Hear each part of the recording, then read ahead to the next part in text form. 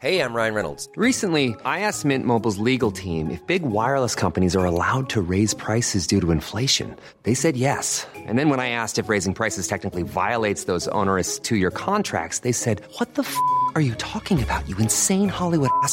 So to recap, we're cutting the price of Mint Unlimited from $30 a month to just $15 a month. Give it a try at mintmobile.com/switch. $45 up front for 3 months plus taxes and fees. Promo rate for new customers for limited time. Unlimited more than 40 gigabytes per month. Slows full terms at mintmobile.com.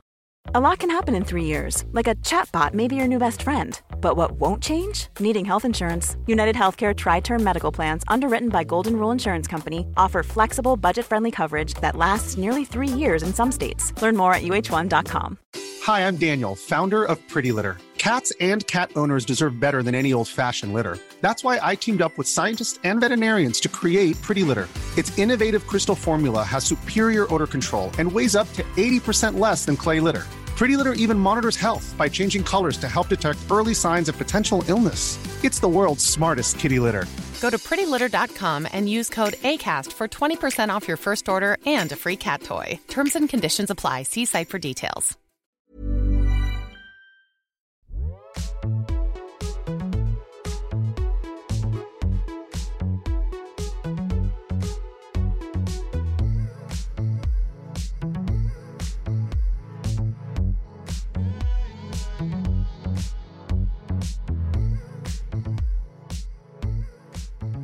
Welcome to After Work Drinks, your weekly dose of news, pop culture and Pinot Noir, brought to you by magazine editors and best friends Isabel Truman and Grace O'Neill. Hello, we're alive. We are alive and well. We survived Milan, which I feel like we originally would have been like, oh, we survived Milan Fashion Week, haha, but we really did survive Milan because there was a huge coronavirus breakout.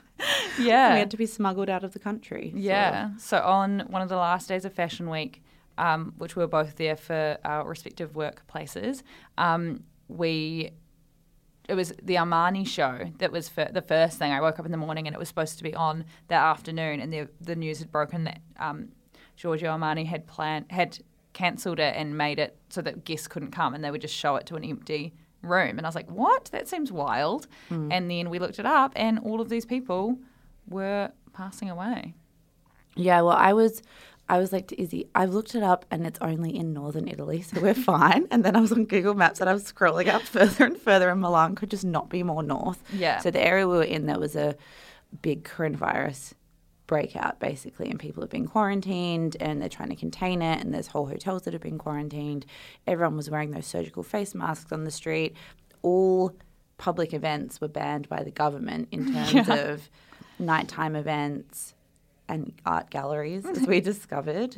Yeah, we tried to go to an art gallery and it was like a zombie town. There was those, what is it, when those hay barrel things just roll down the street? Like the zombie apocalypse. Yeah, and we were like, let's go to the Prada Foundation, and got on this tram, and then everyone had those face masks on, and then we got to the Prada Foundation. It was just locked and closed, and we walked into this place, and I was like, why isn't the gallery open? And the man just looked at me and goes, do you know what's going on in the world? I felt like we were in a pandemic, a movie. Yeah. And then every single place we tried to buy face masks, they were all sold out. It was sold out everywhere. Everywhere I walked into, they were like, finito tutti. No. Yeah. So annoying. Yeah. So, and then we thought that we weren't even going to be able to get, so then on the last day of Fashion Week, all the people we talked to were boosting out earlier. So they were getting earlier flights and getting out of Milan, and our flight wasn't till the next day. So we were just like, okay. Yeah. But yeah, it was a pretty crazy week. So many bad things happened. Yeah, we've realised that I feel like we were partly cursed on the transportation front. We had so many disasters.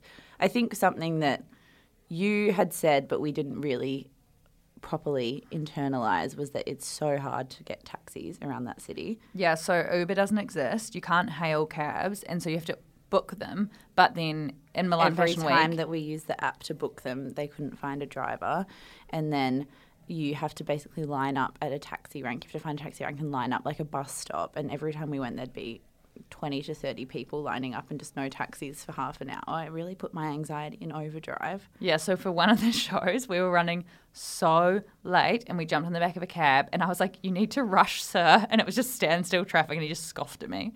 And then we were just sitting in there for so long. And then we got so close to the show. And I was like, Grace, we just literally have to get out and run or we're not going to get in. And so we got out. I took off my heels and was sprinting down the street. Sprinting. I actually felt like I was going to have an asthma attack afterwards, and I don't have asthma. Yeah, I do have asthma, and I was near death after that. It was horrific. So puffed, and we're very punctual, anxious people who are very punctual, so it's very stressful to be. Just the sitting and not being able to move. I am the so worst. Frustrating. I'd rather have jogged the whole way there in a pair of Same. Nike sneakers. I'm the worst version of myself in the back of cabs. There is no time you'll ever find me in a worse state than in the back of a cab. Izzy was like, Grace, you were just deep breathing. It was so stressful, like adding to the stress because I was like, having a panic attack in the back seat. I know. I was just popping rescue remedies. But we didn't miss anything. Yeah, we got there in the end. I'm it was impressed with us. Stress and a half. Me sprinting down the street. I had stockings on and no shoes. Yes, and Izzy was in this beautiful dress, and Izzy's a big hit in Italy. We had a lot of men who were obsessed with Izzy on the street, and they were all just staring at her as she barreled past this angel in this yellow dress and no shoes, being like, "We need to go." And this being happened like, Grace, hurry up, because I was like doubled over behind her. This happened last time I was in Europe. I feel like it's a thing with the pale skin, because last time I went to Europe, I went with my friend Vanya and Maya, who are ridiculously beautiful Croatian beauties with tanned skin, and in New Zealand everyone loses their mind, and then in Europe no one really looked twice because they just look like all the Europeans. They just look stunning. And then because I have such pasty skin Don't put yourself down. And dark hair and the blue eyes, I feel like it's a deadly combination. Something like that, because it happened last time, in Berlin, that my friend couldn't let me walk to the ATM by myself because I'd be kind of accosted by a group of men. And then, it happened again in Italy. So I'm moving there now. Everywhere we walked, there would just be an old, I don't know, signoro, what the word is, would just stop on the street and ogle Izzy. We should tell him about the cafe. Oh, yeah, the cafe. So we went and got breakfast one morning, and we were standing up at the cafe having a coffee and a croissant. Very Italian style. Yes, and then we turned around and two men were just standing there staring at us, and there was this small man who just beelined for Grace. And he was like speaking so fast, and he was kind of like, "What are you doing this weekend?" and blah blah blah blah blah. And then Grace's face was just, "Please stop talking to me." And then I pivoted a little bit to my left and just saw this tall, dark, and handsome French man just smiling at me. Yeah. And so while this man was having a go at Grace, and he goes, "You look like that actress. You look like the actress." And he was French, so he spoke broken English, and he was kind of staring at me to try and help him figure out who the actress was Grace looked like. And then he goes, "Big," and he like motioned about boobs. He goes, "Marvel, big tits." And you were like, "Scarlett Johansson." And he goes, "Yes, but like not the tits." Yeah. I was like, this is not working for you as a pickup. Anyway, that was a nice little boost to my confidence. No, and then we literally, so they were kind of asking what we're doing. We're trying to get rid of them, even though the tall, dark, and handsome French man was quite cute, but he just didn't speak a word of English. And then we left the cafe and we're walking down the street to try and go to our first show. And the little man who had just attacked Grace in the cafe was just like already talking to another girl. It was honestly less than 2 yards outside of the cafe. He'd already like found another person. And then we said, "Hey," as we walked past, and he ran over and he said, "I'm just asking her for directions. I'm not asking her out." I was like, "We're not together. It's okay." And Grace goes, "I have a boyfriend. It's fine." Oh my God, it was so funny. Anyway, big in Italy. And there was this man who was staring at Izzy on the train, and I was getting so uncomfortable because he was being so blatant, and he had a stupid scarf on. And then Izzy finally noticed, and we just stared back at him and started laughing, and then he was embarrassed and turned around. Yeah. I was so empowered. I was like, you can't just stare at women on the train and make them feel uncomfortable. I had noticed them staring, but I thought that they were talking shit about us. That's what I always think when you can't understand what people are saying in their language. They would have been afterwards. Well, yeah, they would have been afterwards, after we started laughing at them. And then the final thing that happened was we got on a bus to go to the airport to head back to London, and I have been to Milan. I went to Milan Fashion Week last season. And so I was like, I'm a seasoned expert. I know exactly what to do. This is what you do. And you beat the system because everyone pays €160 to get a taxi to the airport. And so we got on this bus, and I'd said to the woman the right airport. And Izzy had just so confidently guided us the whole way. Like, I felt like in the safest pair of hands, we just went like, boom, on the train, off the train, walking, left, right, tickets, boom, like on. And then 20 minutes in. I swear to God, it's not my fault. It's that woman's fault. I did not say the other airport because I don't even know what the other airport is called. Anyway, so we got on this bus, and then I was on Google Maps, as I always am, and I was watching it, and it was just going in the complete opposite direction. Were you freaking out for a while before you told me? No, because Google Maps kept updating and saying you could keep going this way. Yeah, so right. It was like, it just looked like we were going an odd way, but I was like, maybe this is just the route they take. And then we were at this junction, and it just turned left instead of right. And I was like, we are fucked. And Izzy goes, look. And she was like, this is where we need to go, and this is where we're going. And it was just so far in the other direction. Complete opposite direction, the opposite side of Milan. And then, so we're on this freeway, so we just didn't know what to do. And our flight was at 6:30, and it's like 4:30 now. And so anyway, we just had to wait till we got to the airport, and we jumped off the bus, and the guy was like, no, you guys are Terminal 1. I was like, wrong airport, give me our bags. and then he opened it, and we just hauled our bags out of the bus, and all the other bags fell everywhere. Yeah, it was like Jenga, the whole tower fell down, and we just ran like the clappers to a taxi driver. Yeah, and then we got to a taxi driver, and I was like, get us to this airport. And he was just like, all right. And then he was so relaxed, even though I was like full panic mode. He was the best. I want to have him on the podcast. He's our hero. We're like, we need to get there in an hour. And he goes, okay. And then just guns it down this highway like it was a Hollywood movie. It was literally like a race car driver. And then when he got there, he pointed to the thing, and it was 48 minutes instead of an hour and 5 minutes. And yeah, because he was driving 140k an hour along a highway. And for some reason, me and you were just still so jolly. Like, we literally got to that airport, and we're like, okay, we're going to have to book new flights. The reason from this we were airport. very stressed was because everyone had been trying to get out of Milan earlier because of the virus outbreak. And so flights had tripled in price. There was some flights where it was like €850 to get a 2-hour flight to London, which is normally That's how much the train $50. was. Yeah. Yeah, so we were very stressed, and we were like, great, we're going to be stuck in coronavirus capital again for like another indefinite period of time, for the rest forever. of our lives. We're We're obviously gonna going to live in get the Milan. virus and have to stay here. So, yeah, anyway, we got there in the end and ran inside, and the woman was like, you guys are late, and then we got on the flight. Yeah.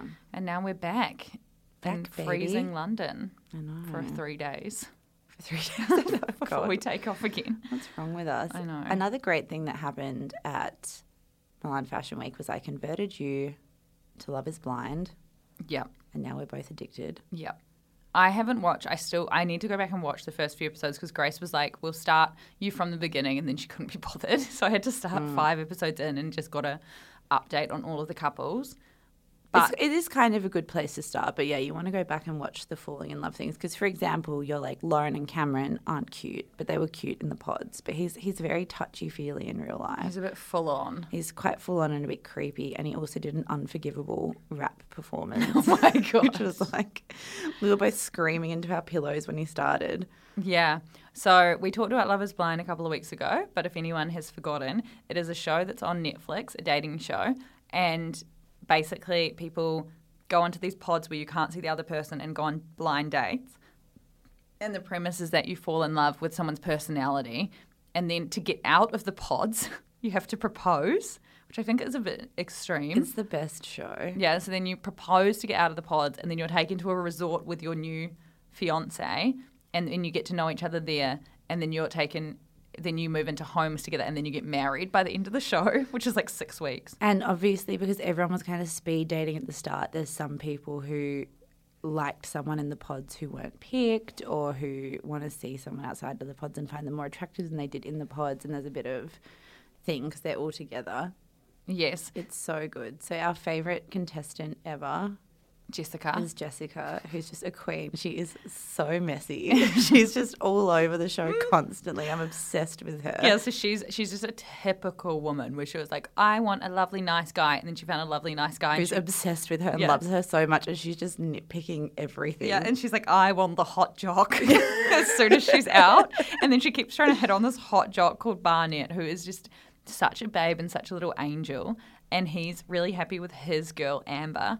but then Jessica keeps getting drunk and trying to hit on Barney and then forgetting what she's saying. So she's told him like 74 times that she can't see him with Amber. And he was like, yes, you've told me this. And she's like, really, when? And he's like, yesterday, 3 days ago, just stop. And then she always gets really, really wasted. Yeah. And there was a scene, which is our favourite scene in the history of TV, where she's talking to her fiancé, Mark, and she's drinking a glass of wine out of a giant fishbowl glass, and then she just subtly tips it down and her golden Labrador just starts drinking out of it like it's a bowl, and then she goes, she loves wine. and carried on talking.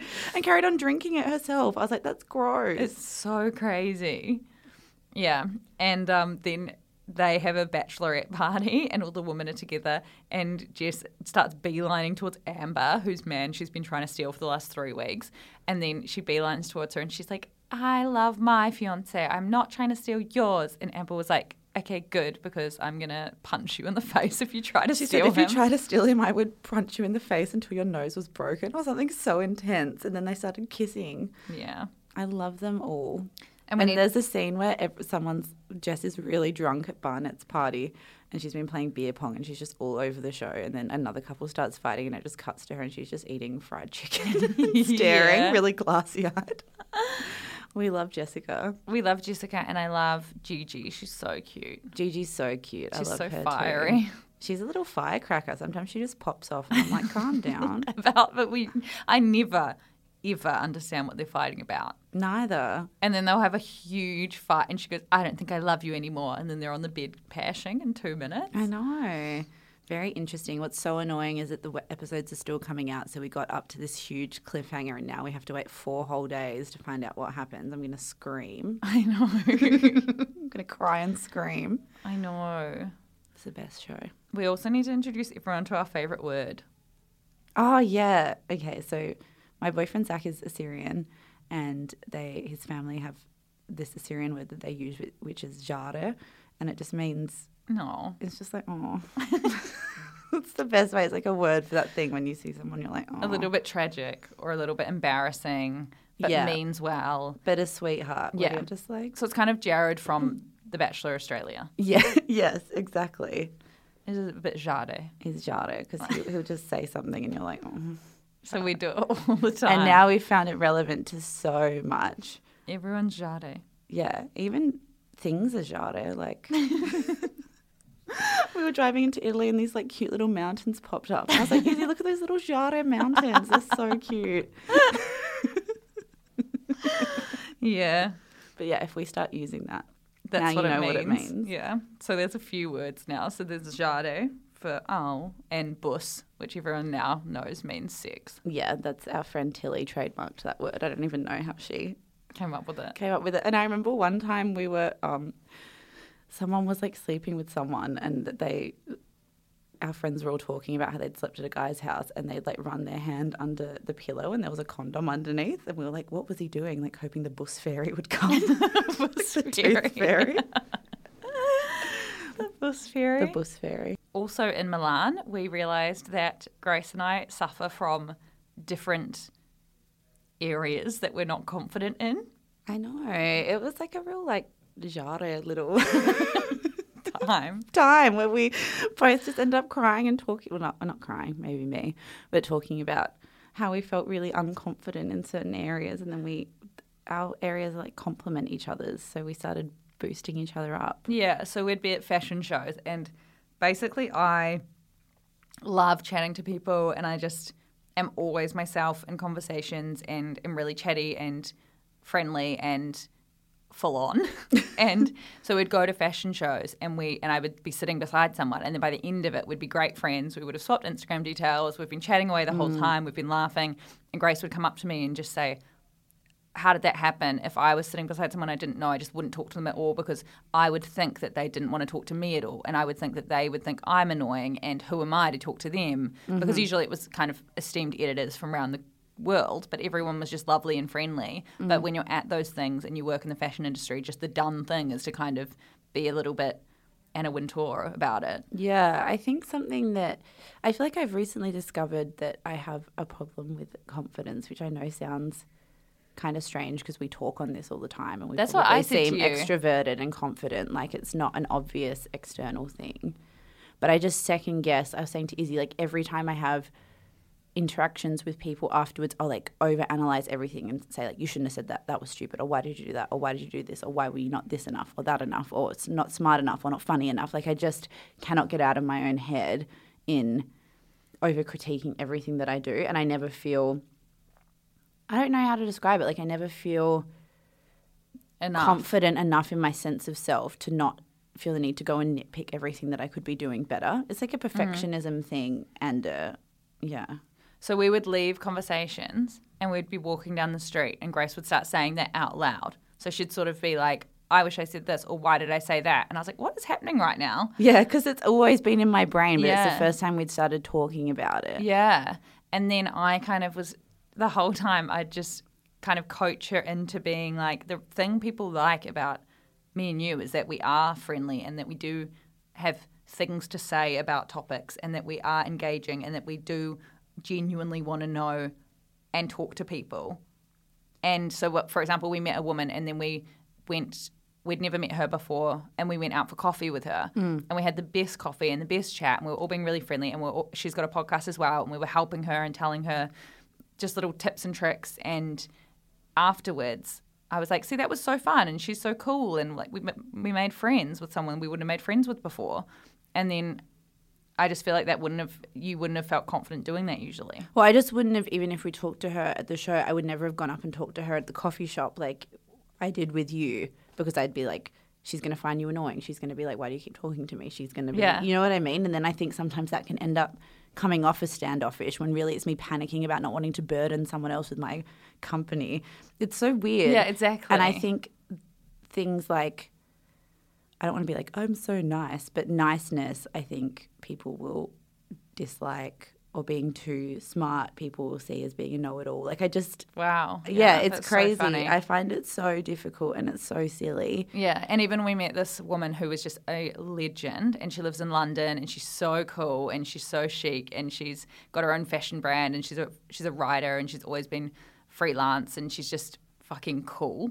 But straight away I was like, we're going to come to blah blah's shop and we're going to get coffee with her and rah rah rah rah rah. And Grace kind of was just looked so taken aback because she was like, I'm so sorry that Izzy's putting this all on you. And then within 2 seconds we'd all swap details and we're going to hang out with her in London and we'd FaceTimed her children. Yeah, I know. Like everyone, and then we went out for dinner with her. Like everyone's exactly. I feel like you're really people. helping me with that. It's just, I think it's just fear of how you're being perceived all the time, which I just don't like about myself. Yeah. But I just can't get out of it. Yeah, see, in my head, I would rather be perceived as kind of, because I feel like I would rather be perceived as maybe a little bit annoying than standoffish. Right. I would rather chat to someone and be more friendly and them to be like, ugh, because I'll pick up pretty quickly if they didn't want to talk back. Mm-hmm. But I'd rather them be like, that girl was kind of annoying, instead of just being like, that girl was standoffish. Right. But then what you're helping me with, which is the full story of that, is that Izzy's helped me so much and now I'm feeling so much more on top of it. Yeah. Because you're smart and funny and people want to hear what you got to say. And that Grace is helping me in a more superficial way. Yes. Feel more confident about my outfits. Yes. But seriously, because I would always doubt myself because we both work in fashion and we both love fashion and write about it all the time, but Grace has always been way more into shopping and kind of picking out. So I would always come to Grace and say, is this a good outfit for everything, or should I buy this? And then because we were in separate places, so Grace was staying at a hotel with her work and I was staying at a hotel with my work, we couldn't get ready together. And so I would just be in this frazzled state by myself, but trying not to, because she would be at different work events that I wasn't at. And so I couldn't text her in a frazzled state like I usually would, 74 WhatsApp photos of different outfits. So I just have to be fending for myself. And then by the end of it, I felt like I just came into myself a little bit. 100%. It's the same thing as just overthinking it for no reason. Like you just second guess and doubt yourself all of the time. I was like, is this good or is this absolutely horrifically insane. ugly? You do have to go through a period of wearing crazy shit, I think, to discover your own style. I think I had a lot of shockers. Yeah. But then you just get a sense of, it's just exactly the same thing as what you're talking about. It's just being like confident enough in yourself to just not second guess it every 2 seconds. Yeah, because just stupid things. So when we went to Rome last year, we went to a vintage shop and I found this cute cardigan, this blue cardigan. It was €20 or whatever, and I bought it and it's just vintage. And I was like, oh, I'll tuck it into jeans or whatever. And then I tucked it into these white pants and thought, this is going to be horrible or weird because in your head you're like, I just got this from this is just a shit cardigan. You can't just wear it to Fashion Week. This is the worst conversation. Let's go to something a bit more interesting for other people. No, I feel like people might be into this.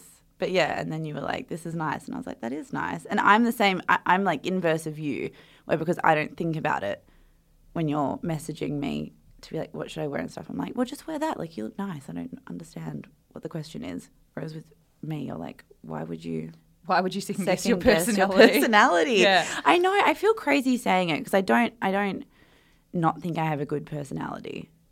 I just am very overly critical, I think, of myself and very perfectionist. And I think that means that I spend every minute of every day looking for improvements in myself.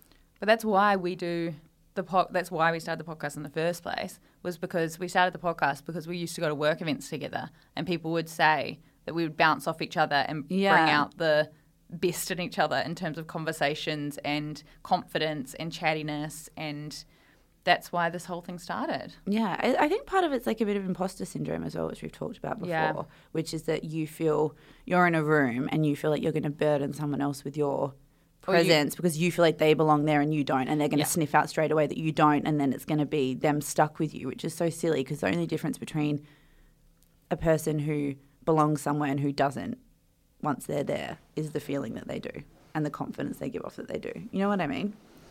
I just realised I was lying back like a couch with no shoes on and everyone in the ACAST office can see me.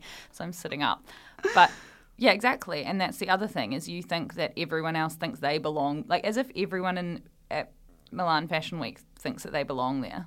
I know. It's just no one does. But this is the thing that's crazy about confidence, because confidence is everything. This is what I'm realizing. The actual physical attributes that a person has, or the actual personality they have, or what they're wearing, none of that really is relevant at all. It's whether or not they can work it and are confident in wearing it. You could be wearing head-to-toe designer that a designer has given you and have the most beautiful, perfect hair and the most thing, whatever, and have the most interesting conversation and be stunningly beautiful. And if you're not confident and don't know it about yourself, it's irrelevant, because that body language and the way that you execute things. And even every person, so we might be there and we might be thinking, in terms of all of the editors who are there, we're quite young and maybe they're looking at us and thinking, who are you and why are you sitting here or whatever. But they are looking at other people and thinking that they don't belong here versus them. You know what I mean? Exactly. Apart from really famous ones. But yeah, so. Another really funny part was when we were leaving a show and I turned around, and so we were sitting at the show and then we were leaving, and there's so many people leaving at the same time, and I turned around. And Izzy and I had been having a conversation about something completely different before it started. Yeah, so it wasn't to do with the show. Yeah. And then I turn around and Grace is facing who's this woman who works at and she's got quite a lot of followers, and she was walking out and Grace was facing her talking to her, and I was like, what is happening? And her face looked so confused and upset. Because so her and Izzy have quite similar hair, like a similar cut and lob. And Izzy had been behind me, and I turned to her to talk to her about something from earlier, and I was like, well, that wasn't a vibe. And I just said it, and she was like, what? And I was like, oh my God. And then I just panicked, and then I turned away, and then I realized she might have thought I meant it about the show, which I didn't mean at all, because I'd loved the show. And then I was like, that wasn't about the show. And she was like, stop talking to me. And then I turned around and was like, what is happening? And started burst out laughing. And then she looked at me and she was just like, how do I get the fuck away from these people ASAP? Yeah. Oh, God. So. Hey, I'm Ryan Reynolds. Recently, I asked Mint Mobile's legal team if big wireless companies are allowed to raise prices due to inflation. They said yes. And then when I asked if raising prices technically violates those onerous 2-year contracts, they said, what the f*** are you talking about, you insane Hollywood ass f- So to recap, we're cutting the price of Mint Unlimited from $30 a month to just $15 a month. Give it a try at mintmobile.com/switch. $45 up front for 3 months plus taxes and fees. Promo rate for new customers for limited time. Unlimited more than 40 gigabytes per month. Slows full terms at mintmobile.com.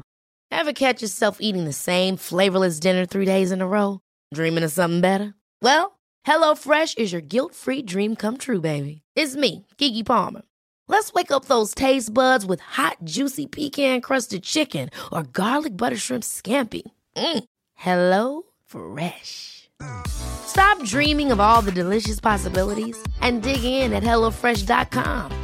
Let's get this dinner party started.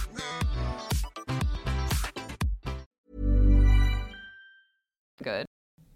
On to a more serious topic. So this week, Izzy and I were together in an Italian hotel lobby when the news broke that Harvey Weinstein had been found guilty of 2 counts of predatory sexual assault.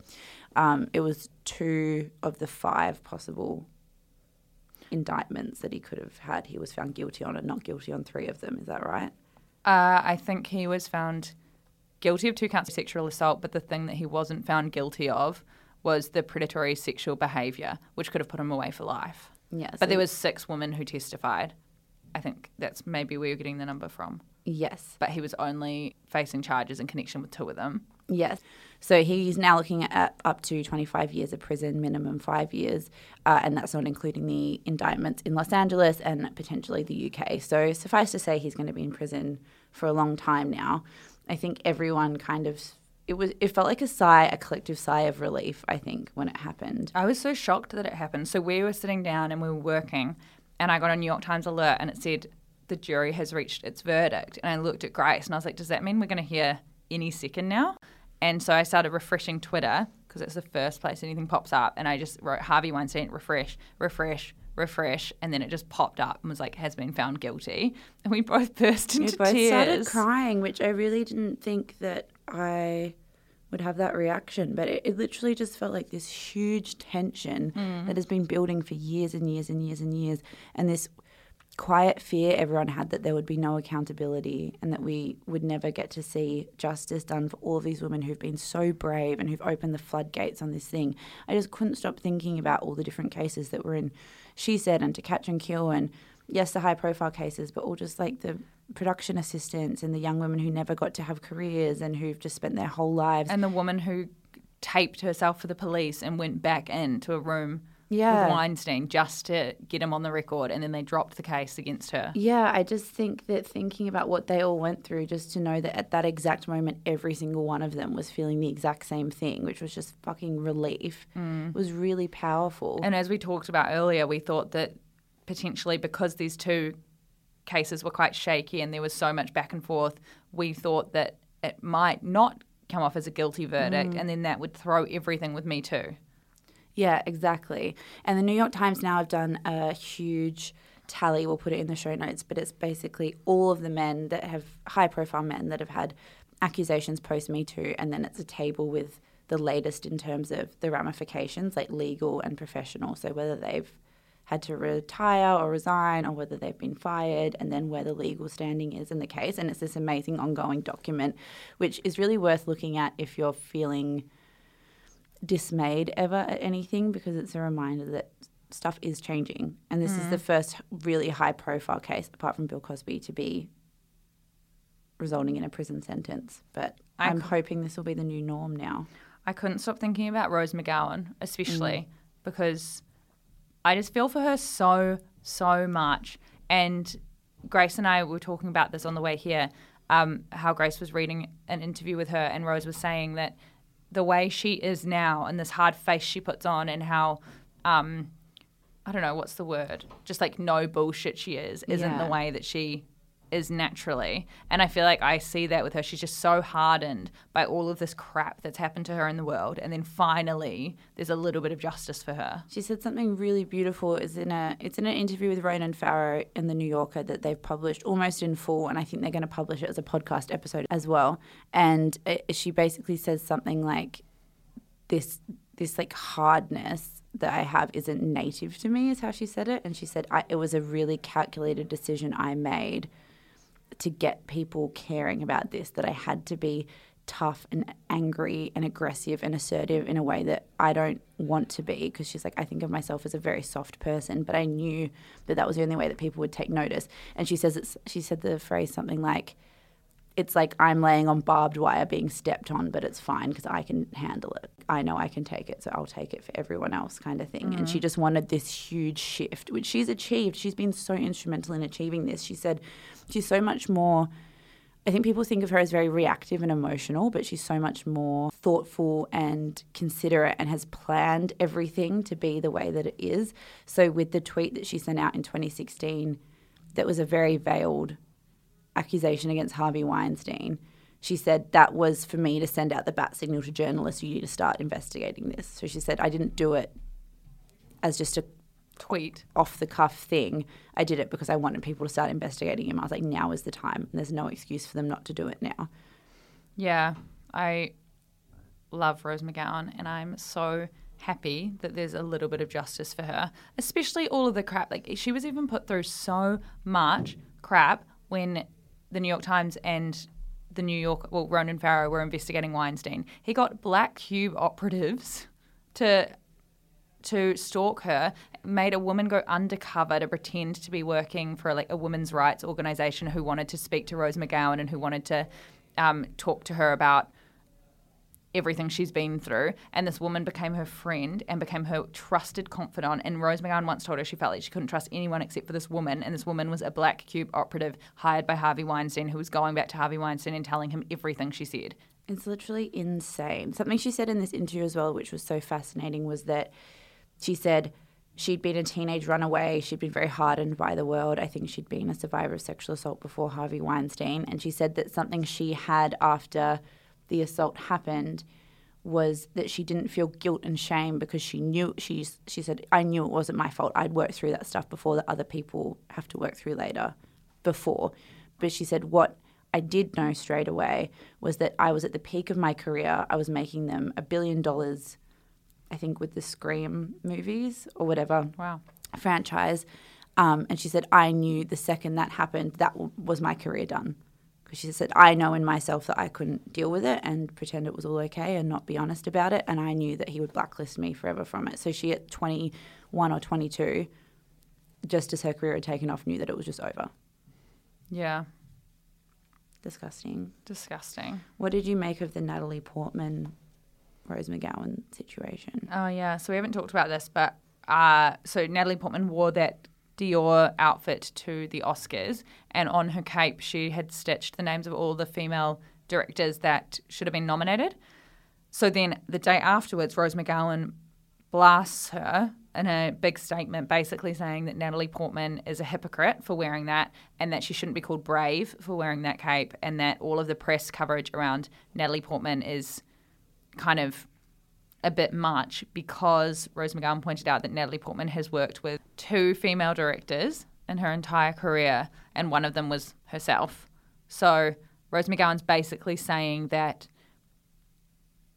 Portman and a bunch of other actresses kind of say that they are fighting for the cause, but then behind the scenes they're really not. And that was pretty shocking that she's worked with one female director in her entire career, apart from herself. Yeah, I think that's really interesting as well. And I think that people were quick to say, oh, why is Rose McGowan jumping on Natalie Portman and it's so unfair, and if women are supporting women, who are you to cut them down? But I do think that people should bring up this hypocrisy, because I think that there is this double-sided aspect of Hollywood where people are happy to make big PR appearances when it's palatable, you know? Like, I do think there's a bit of a thing where what Natalie Portman did is great, but there was such an uproar about the snubbing of female directors this year that it wasn't really a bold statement to make, really.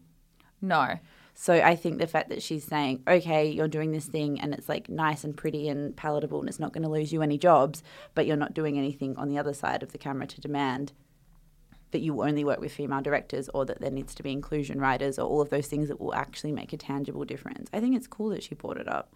Yeah, I think it's cool she brought it up, but I'm worried that her doing that will stop other actresses from wanting to, because I guess, yes, Natalie Portman should be working behind the scenes, which she might very well be, that we don't know about, but also it's really important for people to be making these public stands. And now I'm worried that with Rose McGowan calling her out like that, Natalie Portman won't want to do that again, but so will other actresses. Exactly. And Natalie Portman, as we said before, never called herself brave.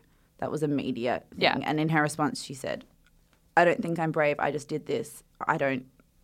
Yeah, she said brave is a term I more strongly associate with actions like those of the women who have been testifying against Harvey Weinstein these last few weeks under incredible pressure. The past few years have seen a blossoming of directing opportunities for women due to the collective efforts of many people who have been calling out the system, and basically says that she's only made films with a few women. That's true, but she has made, and then she pointed out all of the other things she's done with women and that she's trying to make more. I think as well, it's very, very important if we're going to criticise people for not working with female directors to acknowledge, I've got this list up, this is from 2016, so there might be a few slight differences, but in the main, among the household names that have never ever worked with a female director are Sean Connery, Sylvester Stallone, Ben Stiller, Matt Damon, Tom Cruise and Tobey Maguire. Of the actors who have worked with a female director once ever in their careers, Christopher Walken, Nicolas Cage, Robert Downey Jr. and Brad Pitt. Samuel L. Jackson, Johnny Depp, Ben Affleck and Joseph Gordon-Levitt have only worked with 2 female directors in their entire careers, and 16 of the world's top leading men, such as Michael Caine, Will Ferrell, Chris Rock and Leonardo DiCaprio, have only worked with female directors 3 times. Yeah. So laying the blame at Natalie Portman's door, no. Yeah. There are so many top male actors who've never worked with a female director once. So crazy. And I guess that is in part to do with the fact that female directors never win Oscars, so female director films are made way less than male. But these people should really, these men and women should really be just pushing these top for that. stars, like so often in the Hollywood system now, the stars are so powerful that they have a position to request directors, I think, now. I don't know if that's naive to say, but I think if Leonardo DiCaprio, you've got people now, like I think Margot Robbie said that she wanted to work with a female director for Birds of Prey, and she needed them to hire a female director for it because she wanted a female to tell the story. Stars are in power, do have the power to dictate who directs films. I'm pretty sure she started her production company to work with women. Yeah. That's why she started it. So I think that Rose McGowan is right in saying that I think it's not Natalie Portman's fault. I think it's great that she is saying things when she has the power to say them. I think it's the way that the media responds to this is that we'll jump on little, easy, sugary, bite-sized pieces of activism and parade them around because they don't make us uncomfortable. Yeah. Like Natalie Portman in a beautiful couture Dior gown that has little intricately embroidered things saying Greta Gerwig is a very palatable form of feminism. Rose McGowan shaving her head and screaming Harvey Weinstein is a rapist, Hollywood is full of rapists, is not palatable feminism, you know? So I can see how that would frustrate her because she's like, I want big change, and everyone's heroing little change that isn't really that meaningful. Totally. But then that little change is getting so much attention. Yeah. So it goes both ways. Annoyingly, but that's just how the media works. Yeah. Love Natalie Portman, no critique of her. And love Rose McGowan. No critique of her either. 2 queens. Yes. Okay, shall we wrap this up? You guys are going to have some more hilarious drama this time next week because we're going to Paris Fashion Week next. Yes. And I'm going to get so many croissants and pasta. I love Cashew Pepe and I love Neville who's walking towards us. Hi, Neville. Thank you, everyone. Please rate, review and subscribe. And we will see you next week. Bye. Bye. Neville, come here, you. Come here, you. You are my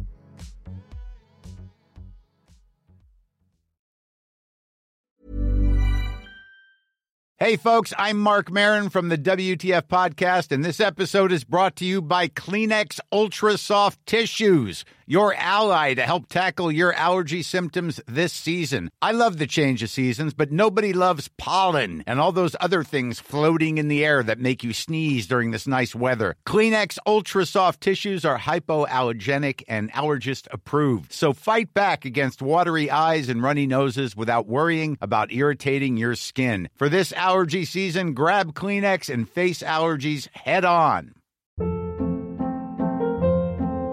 Hold up. What was that? Boring. No flavor. That was as bad as those leftovers you ate all week. Keke Palmer here, and it's time to say hello to something fresh and guilt-free. Hello Fresh. Jazz up dinner with pecan-crusted chicken or garlic butter shrimp scampi. Now that's music to my mouth. Hello Fresh. Let's get this dinner party started. Discover all the delicious possibilities at HelloFresh.com. Planning for your next trip? Elevate your travel style with Quince. Quince has all the jet-setting essentials you'll want for your next getaway, like European linen, premium luggage options, buttery soft Italian leather bags, and so much more. And is all priced at 50 to 80% less than similar brands. Plus, Quince only works with factories that use safe and ethical manufacturing practices. Pack your bags with high-quality essentials you'll be wearing for vacations to come with Quince. Go to quince.com/pack for free shipping and 365-day returns.